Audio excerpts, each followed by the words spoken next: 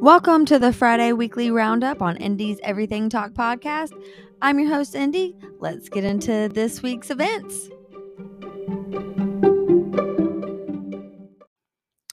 Okay, so the first event we're actually going to talk about today is the tornadoes that came through the central U.S. on December the 10th.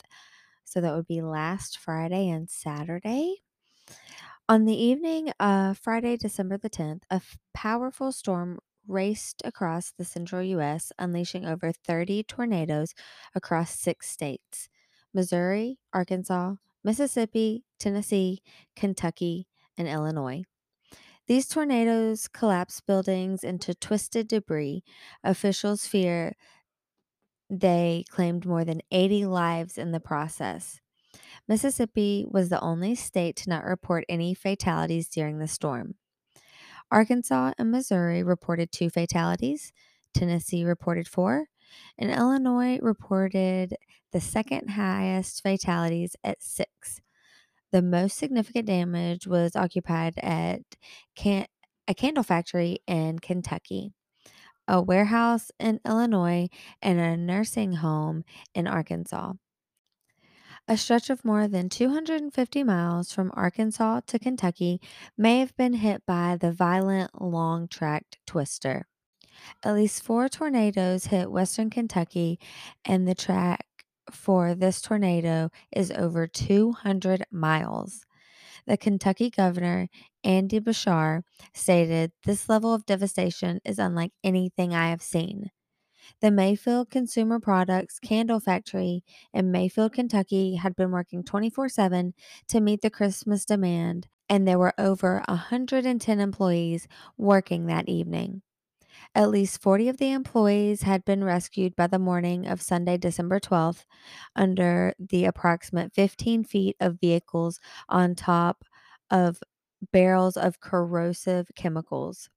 By Sunday evening, only 8 fatalities reported and only 8 employees were unaccounted for. It was not likely that anyone else survived. A lawsuit has been filed by the survivors of the storm for not letting employees go home early as the storm approached. We will definitely go into further detail on one of this week's episodes. Warren County Coroner's Office confirmed that there are approximately 12 child storm-related fatalities. Graves County Jail had to evacuate 83 inmates due to the damage the jail sustained during the storm. Luckily, no inmates or employees were killed during the storm, and only a few had minor injuries. One of the deaths at the candle factory was a deputy that was a part of a work release program for low security, low level offenders. The Edwardsville Police Department in Illinois reported Sunday morning that 6 people died at the Amazon warehouse during the storm's Friday evening. The 11-inch thick and 40-foot tall walls could not endure the up to 150 mile per hour winds Friday night, causing 150 yards of the warehouse to collapse. Police Chief Michael Philback reported on Sunday they did not suspect that anyone else was missing. 45 Amazon workers were transported to the Pontoon Beach Police Department to identify each employee and ask who else was inside the building that evening. There was no Amazon representative at Saturday afternoon's press conference, but Amazon spokesperson Richard Rocha responded Friday evening after News 4 reached out, stating, "The safety and well-being of our employees and partners is our top priority right now. We're assessing the situation and will share additional information when it's available." Once the total fatalities had been confirmed, another statement was released from Amazon. "Our thoughts, prayers, and deepest sympathies are with the victims, their loved ones, and everyone impacted. This is a devastating tragedy for our Amazon family, and our focus is on supporting our employees and partners."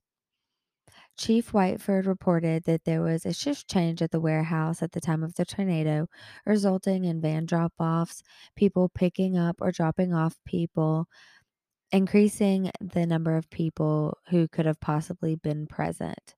The fire department reported multiple hazards upon arriving at the scene. The building had broken water mains, pouring water into the building, a natural gas leak, and not to mention the building being charged with electricity. The White House reported that Joe Biden approved a federal emergency declaration for Kentucky on Sunday, December the 12th, and indicated that he had directed FEMA and other federal agencies to provide the speediest assistance possible to impact communities. President Biden arrived in Kentucky on Wednesday, December the 15th, with Republican Congressman James Comer of Kentucky's 1st District. Although Congressman Comer is not the biggest fan of President Biden, he did accompany him to tour the shattered community of Mayfield and the surrounding communities to survey the damage. Now, on to our second event that we're going to be talking about today. It is actually the nearly 1,500 documents released from the National Archives about JFK's assassination. We may go deeper into the conspiracy theory and facts of the assassination, but today we're just going to talk about the release of the documents. On Wednesday, December the 15th, the National Archives released 1,500 documents pertaining to the assassination of former President John F. Kennedy in 1963. Researchers are frustrated because it seems that most of the documents are duplicates with less words redacted, often just the CIA case officer or the location of overseas agency stations investigators had already pieced together. There are still over 10,000 documents that have been partially redacted or entirely withheld and will likely not be seen until December 2022, if ever. The delay in releasing of these documents are prolonging a bitter debate between the federal government and the JFK assassination researchers. The University of Virginia's Larry Sabato, a leading scholar of the assassination, states the lack of transparency and the fact that getting these documents after 58 years is like pulling a mouthful of teeth. It tells you why we have so many conspiracy theories. Before we get into all the fun things that have happened in history this week, let's look at a story from Australia. A bouncy castle fall, Australian bouncy castle fall, where 5 children died and 4 others were injured after falling from a bouncy castle that was blown away by a gust of wind on Thursday, yesterday, December 16th, at a primary school fun day in Devonport, Tasmania, Australia. The children fell from 10 meters, about 32 feet, and were in grade 6. So we're about 10 or 11 years old. Paramedics arrived quickly on the scene of Hillcrest Primary School, where 4 students were pronounced dead on the scene, and 5 students were airlifted to the local hospital, where one was later pronounced dead. The police reported that a coroner's investigation was underway. Bouncy castles blowing away is not that uncommon. There have been reported deaths from this in the US, UK, and China. And finally, my favorite historical events that have happened this week. So, first, Frank Sinatra was born December the 12th of 1915. And second, unfortunately, George Washington died December the 14th of 1799. So some events that happened this week were on December the 11th of 1946, UNICEF was established, the United Nations International Children's Emergency Fund, a UN affiliate organization that works for the welfare of children around the world. On December 12th, 1969, the Piazza Fontana bombing occurred. A bomb exploded at the building of the National Agrarian Bank in Milan, Italy, killing 17 people and injuring 88. On December 13th, 2003, Saddam Hussein was captured. Saddam Hussein, the fifth president of Iraq, was found hiding in a camouflage hole in the ground and was captured by American forces near Tikrit, Iraq. The military operation that led to his capture was called Operation Red Dawn. He was subsequently handed over to the interim Iraqi government. After the trial, where he was found guilty for crimes against humanity, he was executed 3 years after his capture in December of 2006. On December 14th of 2012, Sandy Hook Elementary School shooting occurred. Adam Lanza shot and killed 20 children and 6 adults at the Sandy Hook Elementary School in Newtown, Connecticut. On December 15th of 1939, Gone with the Wind premiered. The award-winning film was adapted from the Pulitzer Prize winner Margaret Mitchell's book by the same name. On December 16th of 1707, the last eruption of Mount Fuji occurred.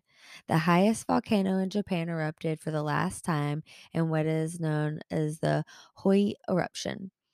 The eruption lasted for 17 days. On December 17th of 1790, the Aztec calendar stone was discovered, also known as the Stone of Five Eras. The sculpture was excavated in Mexico City. I 100% overshot when I was researching my weekly roundup for this week. I also had on the docket the Huawei scandal. I don't know how to pronounce it because I did not get that much research done on it. Um, it's a tech company from China, and there's been a whole bunch of stuff going on with it. So I'm going to try to do an episode on that this week. Another thing that I had on here was the Haiti kidnappers. I also want to do an episode on that. Apparently, there are some Christian missionaries that have been kidnapped in Haiti, and I would like to explore that. Unfortunately, I did not have time to have both of those make it in to this week's episode. So I'm just going to try to put those in to this week's, like a more in-depth research of these. I also want to do one on the JFK assassination. Probably not going to get that one done this week. It's not going anywhere. And there are only more documents going to be released. So I think I'm going to do the Haiti kidnappers first and then the scandal second. So be on the lookout for those coming up this week. I just want to thank you once again for joining in for Indy's Friday weekly roundup. And I hope you have a fantastic rockin' weekend. Thanks again for tuning in to the Friday weekly roundup. Please don't forget to rate and review this podcast and episode wherever you're listening.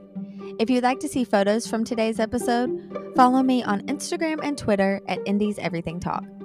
If you have a story to share or would like to be on the show, please email me at indieseverythingtalk@gmail.com. If you would like to support the show, head on over to Patreon.